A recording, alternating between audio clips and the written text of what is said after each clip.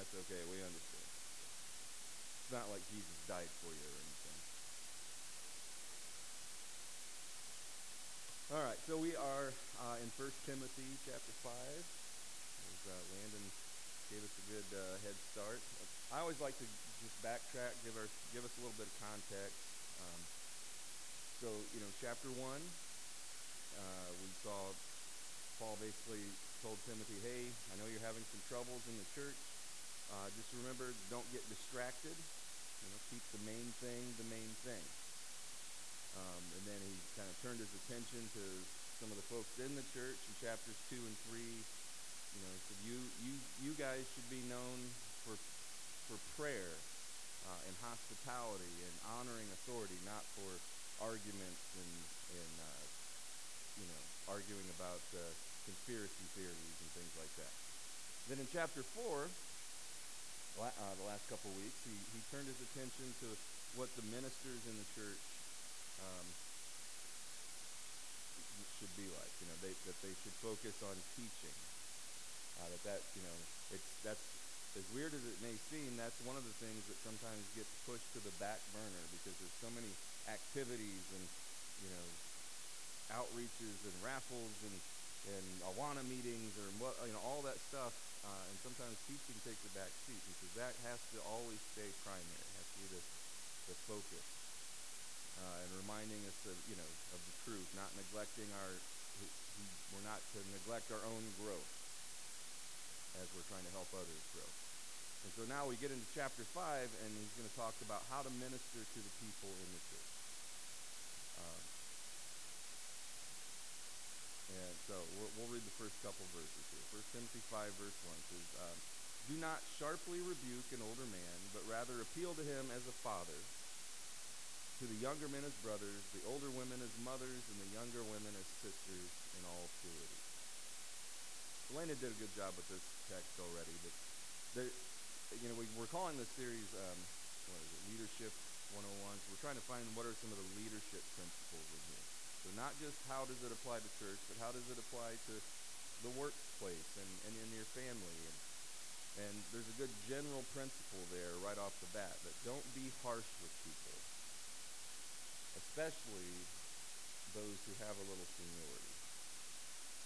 And sometimes, if you've ever seen this in the workplace, you get that new supervisor, that new boss that wants to make an impression, and they get a little overzealous. And then there's the one old timer in the shop that has been there since they built the place, that will put him in his place. Don't go after that guy. You've got other battles that you can fight. But especially, just don't be harsh about things. One thing I've found for me is the older I get, the less I know. 20 years ago, I knew a lot. And I love to let people know. And, as time goes by, I'm less and less impressed with myself, And, so you younger folks, be careful about how you correct someone older than you. They might know a thing or two. But quite simply, rebuking, though, is confronting someone about their sin. That's what a rebuke should be. And pointing it out and then bringing correction. Helping them correct it, not just pointing it out. Lots of us are good at pointing out someone's sins, but helping them correct it is another issue. And that is part of a pastor's job or a minister's job. It's really part of every Christian's job, but is to bring rebuke where it's needed. And that doesn't always make you the most popular person in the church, but it's necessary. Jesus said in Luke 17, he says, in verse 3, he says, if your brother sins, what? Rebuke him. Right? If Jesus says it, it must be a thing you should do. Right? Paul told Timothy in another letter that we'll actually be covering here before too long, 2 Timothy 4, verse 2, he says, preach the word, right? That's the main thing, the priority. Be ready in season and out of season. Reprove, rebuke, exhort with great patience and instruction. Now, those parents in the room, you know that you sometimes rebuke your kids without great patience and instruction, right? Um, and usually that's nobody wins, in that situation. But yeah, on that list, right, he said, yes, you need to rebuke.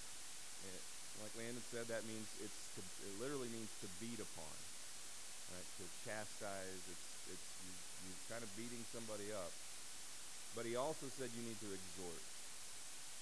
And that word, we see it all through the New Testament. It's parakaleo, and it's to call to your side, to comfort, basically bring someone under your arm. Just come here, let me put my arm around you, bring you close. And I want to speak encouraging, life-giving words into you. And so I would propose this, that you're thinking about rebuking someone. Don't do it if you're not also in a position to also exhort them. Now, I'm not saying, you don't call a spade a spade. But if you feel like it's your place to pull someone aside personally and tell them what they're doing wrong, don't do it if you're not ready to also put your arm around them and help them to do what's right. Proverbs 27, verse 5 says this. It says, better is open rebuke than love that is concealed. Faithful are the wounds of a friend, but deceitful are the kisses of an enemy. I've been hurt the most by the people that are closest to me, but those people have also helped me grow the most. When it's done in love, that's what matters. So Paul, he's saying, Timothy, when, not if, but when you rebuke people, don't beat up on them. Don't pound on them. Love them. Show them respect. And if they're older, treat them like it's your dad. If they're younger, it's like your brother. If they're an older woman, it's like talking to your mother or your sister. And with the ladies, he adds this little thing at the end. He says, in all purity. Be careful how you deal with people of the opposite sex, especially. That can be a slippery slope. Then he turns his attention, though, to the widows. And he gets pretty detailed, pretty lengthy section. And so just, let's put our minds in this first century world. It was really difficult for a woman to be gainfully employed, right? In that era of history especially. And by and large, it was a father or a husband that provided financially for a woman. Now, there were exceptions. There were jobs that women could do, but not many. And so if a woman's husband died, there was no retirement fund. They didn't have really a welfare system. There was no life insurance to depend on. There was no Social Security, just like there won't be here soon. And so she'd be forced to, basically immediately find some sort of work, some sort of job, which was nearly impossible. Or she'd have to move back in with family, or be supported by her own children until she married again. Of course, there were, like any situation, there are some women who none of those things were an option, right? There's no father to move back in with. There's no grown children to take care of them. What are they to do? So the early church, they knew the importance of ministering in a Christ-like way to people in those situations. To give them the love and support that they need. And they established pretty quickly after the church first launches and becomes a thing, they establish a way to financially and practically support widows and orphans. Right away, they see that this is a need that's going to need met. In Acts chapter 6, we read that they, and this is just, weeks into the existence of the church, they already had a program for daily distribution of food from the, to the widows. And then there's a whole drama about how it's getting handled, and we end up getting deacons out of that whole situation. But the church, we see right away, they maintained this list of widows that they needed to take care of course. James, in his letter, he says that one of the main byproducts of true and undefiled religion is that you care for widows and orphans. So how you treat people with less than you is a huge indication of where you're at spiritually. I know I judge people pretty harshly on how they treat people that have less than them. Right? How do you treat your waitress at the restaurant? Now, drive-through workers, that doesn't count. It's a whole other story. But no, how do you treat animals? How do you treat people or things with less power than you? Good indication of what's going on in your heart. So anyway, the church early on, one of the first programs that the church starts is to take care of widows. And when you start getting into the administration of any church funds, right? Because the food, the money had to come from somewhere. You have to have some sort of standard for how that gets meted out and who benefits. Otherwise, the church will pretty quickly go broke. Right? And so Paul's instruction to Timothy is going to give him some standards, right? Here's some qualifications that a woman must meet in order to be put on this specific list. And we'll get into what that is all about. But when I was studying this, I couldn't help but think of, we, over the years, we, of course, have been, helped people in all sorts of different situations. And some people have different ideas of what the church is for.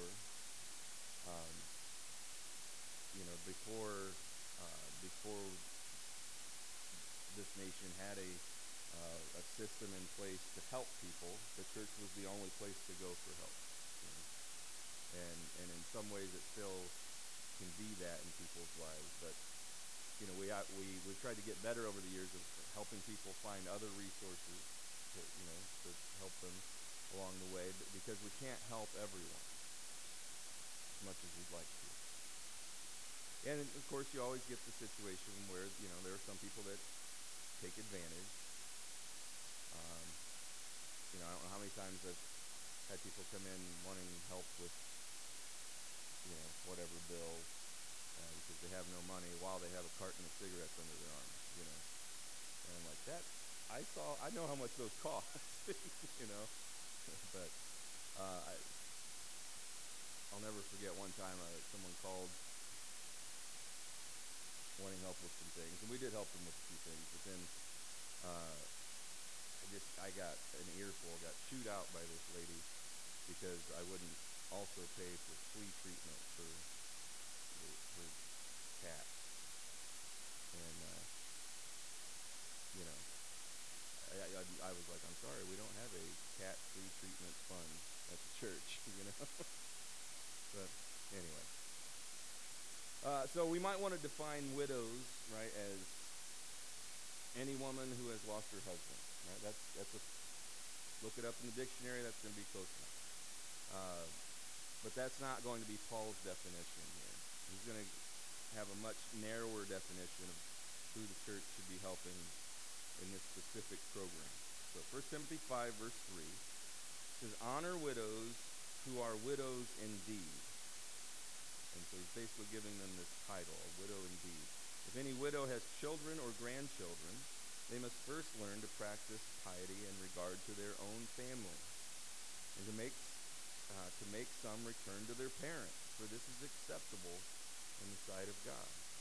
So if this woman, if her husband dies, but she has other relatives, whether they're children or grandchildren, then it's only right and proper, he says, for that family to take care of this woman and her needs. And so God thinks that the family should take care of its own needs when possible. And that can be difficult, especially if you have a strained relationship with family. Sometimes it's those situations that help heal those hurts, right? Because we finally are going to have the conversation, because now I'm here at your bedside, and we've got to deal with it. And he says that they should first show piety at home, right? This is the first place for them to practice what they preach, basically. And I'm sure you've seen this probably in your own life, that it's easier to be nice to people you barely know than it is, you always hurt those that you love, right? I know we've done it at our house where we'll be arguing, and harsh tones, and the phone rings, and we're like, hey, how are you? You flip that switch somehow. I don't know how many times I've been yelling at the kids on the way to church, and like, get out here so we can go learn about Jesus.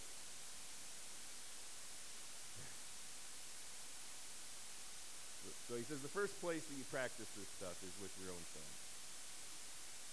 Verse 5, he says, now she who is a widow indeed, and who has been left alone, has fixed her hope on God, and continues in entreaties and prayers night and day.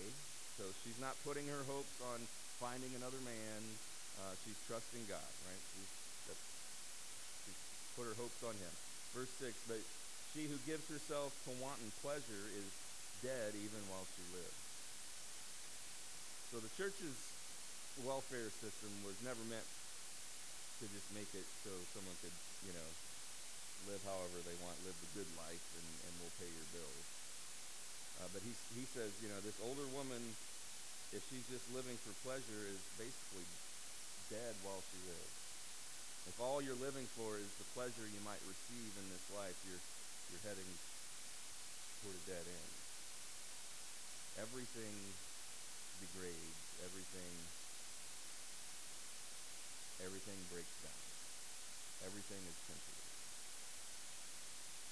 And there's nothing sadder than an older person still chasing pleasure rather than deeper things. Verse 7, he says, prescribe these things as well, so that they may be above reproach.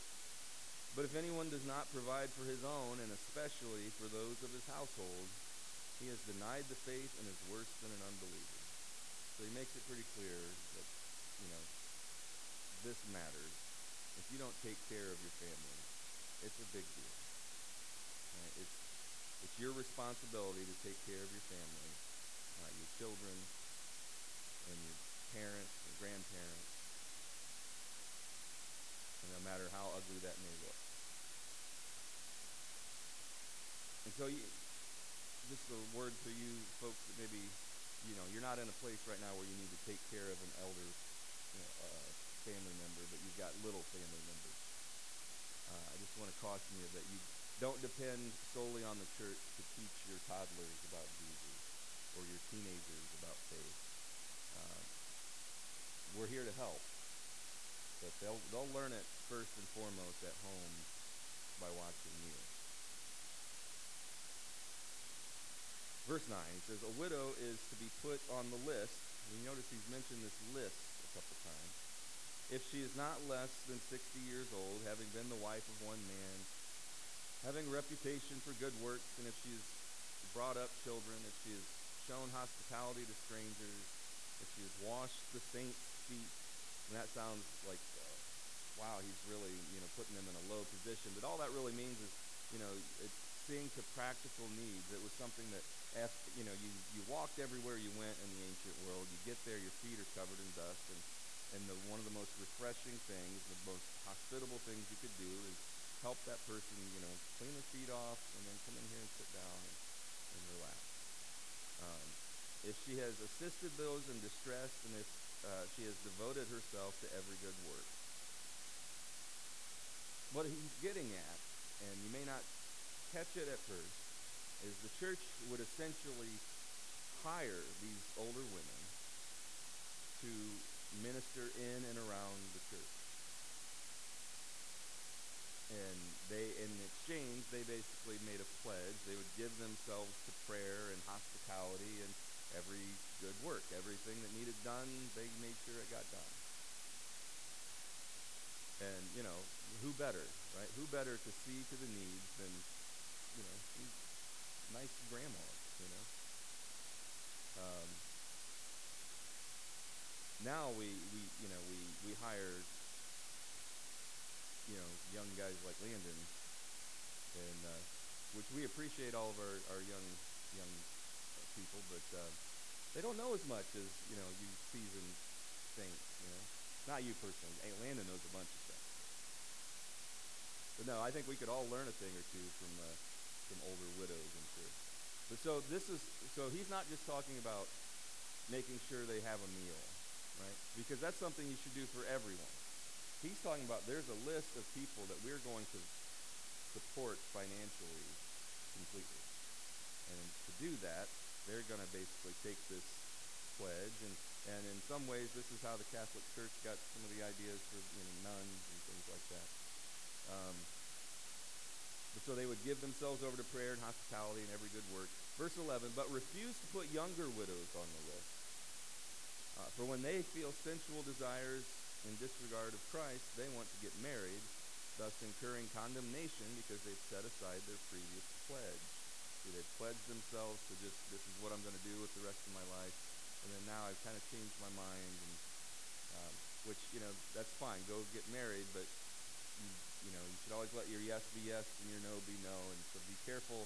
The Bible cautions you about making promises and vows and pledges. Really think those things through. Verse 13, at the same time, they also learn to be idle as they go around from house to house, and not merely idle, but also gossips and busybodies, talking about things not proper to mention. So many jokes in so little time. You've probably known someone in your life who maybe was either widowed or maybe they went through a divorce, and that first 6 months or so, or a year or so after the divorce, they're hard to be around. They need something to do with themselves, because otherwise they just focus on all the wrong things. The old expression is, what is it? The idle hands are the devil's workshop, or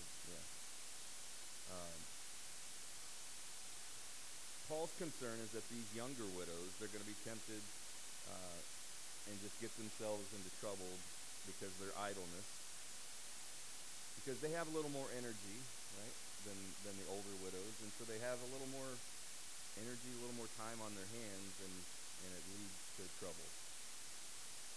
Now, it's not just young widows that have trouble with idleness. We can all get in trouble from that. 2 Thessalonians chapter 3 says this. He says, now, dear brothers and sisters, we give you this command in the name of our Lord Jesus Christ. Stay away from all believers who live what? Idle lives, and don't follow the tradition they receive from us. There's a high importance placed in the Bible on working hard and providing, and not being a loaf. Don't follow the tradition they receive from us. Verse 7, for you know that you ought to imitate us. We were not idle when we were with you. We never accepted food from anyone without paying for it. We worked hard day and night so we would not be a burden to any of you. We certainly had the right to ask you to feed us, but we wanted to give you an example to follow. Even while we were with you, we gave you this command. Those unwilling to work will not get to eat. Yet we hear that some of you are living idle lives, refusing to work and meddling in other people's business. We command such people and urge them in the name of the Lord Jesus Christ to settle down and work to earn their own living. If you work hard, you're too tired to gossip. They've done there's study after study about, when it comes to depression and anxiety, all these things that, there are medications that help, and but the most effective one is exercise. Um, I talked about this before on Wednesday night, where there was when the war broke out in Spain, 100 years ago. Their mental hospitals were overwhelmed before the war with people with all these different depression and anxiety disorders. But as soon as the war started, they emptied out because everyone now had something bigger to do with their time. Now, I'm not saying if you have depression or anxiety that, you just exercise more and it goes away. Those are very real things. But many of our problems come from having too much time to think about our problems. 1 Timothy 5, verse 14 says, "Therefore I want younger widows to get married, bear children, keep house, give the enemy no occasion for reproach. For some have already turned aside to follow Satan. If any woman who is a believer has dependent widows, she must assist them, and the church must not be burdened, so that it may assist those who are widows indeed." So, we have to have boundaries. Right? You only have so much time and so many resources. That's true in your life, and that's true for the church.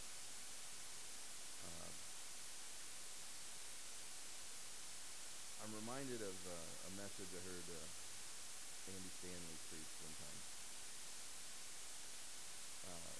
Galatians 6, verse 9 and 10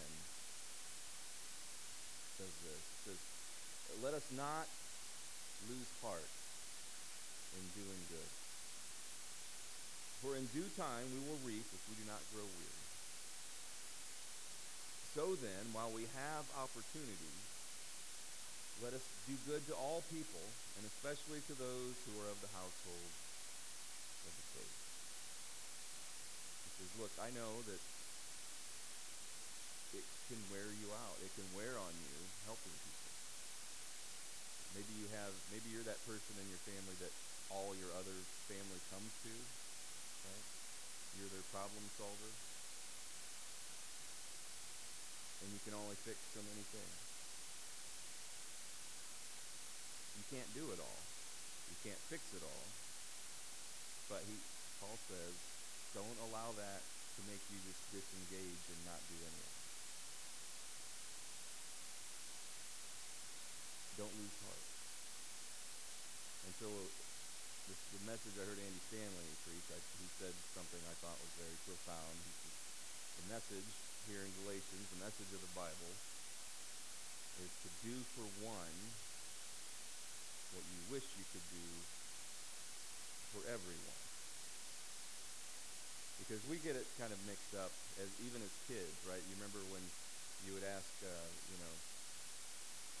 can I have a popsicle? And Mom says, well, if I let you have one, I have to let everybody have one. And I remember as a kid, I was like, no, you don't. It can just be between me and you. But we're raised to always think about what's fair. And the world is not fair. Life isn't fair. Just because you can't do it for everyone doesn't mean you can't do it for that one right in front of you, right? I can't feed the world, but I can feed you.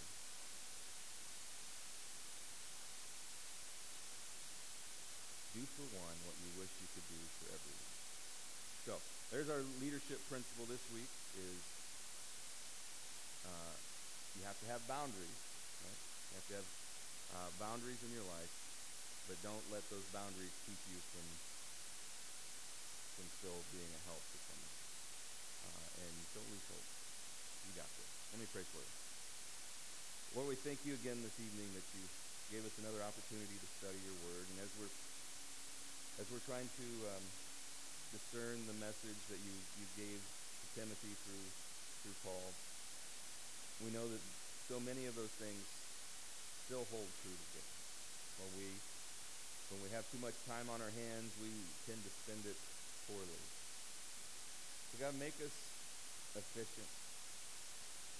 Help us to see the opportunities that we have to help. When things seem hopeless, Lord, show us the one that we can help. Show us the one thing that we can do to be closer to you. Lord, we pray your blessing on our lives, on this church, on our world. And Jesus, we pray that you come and come quickly. And everyone said,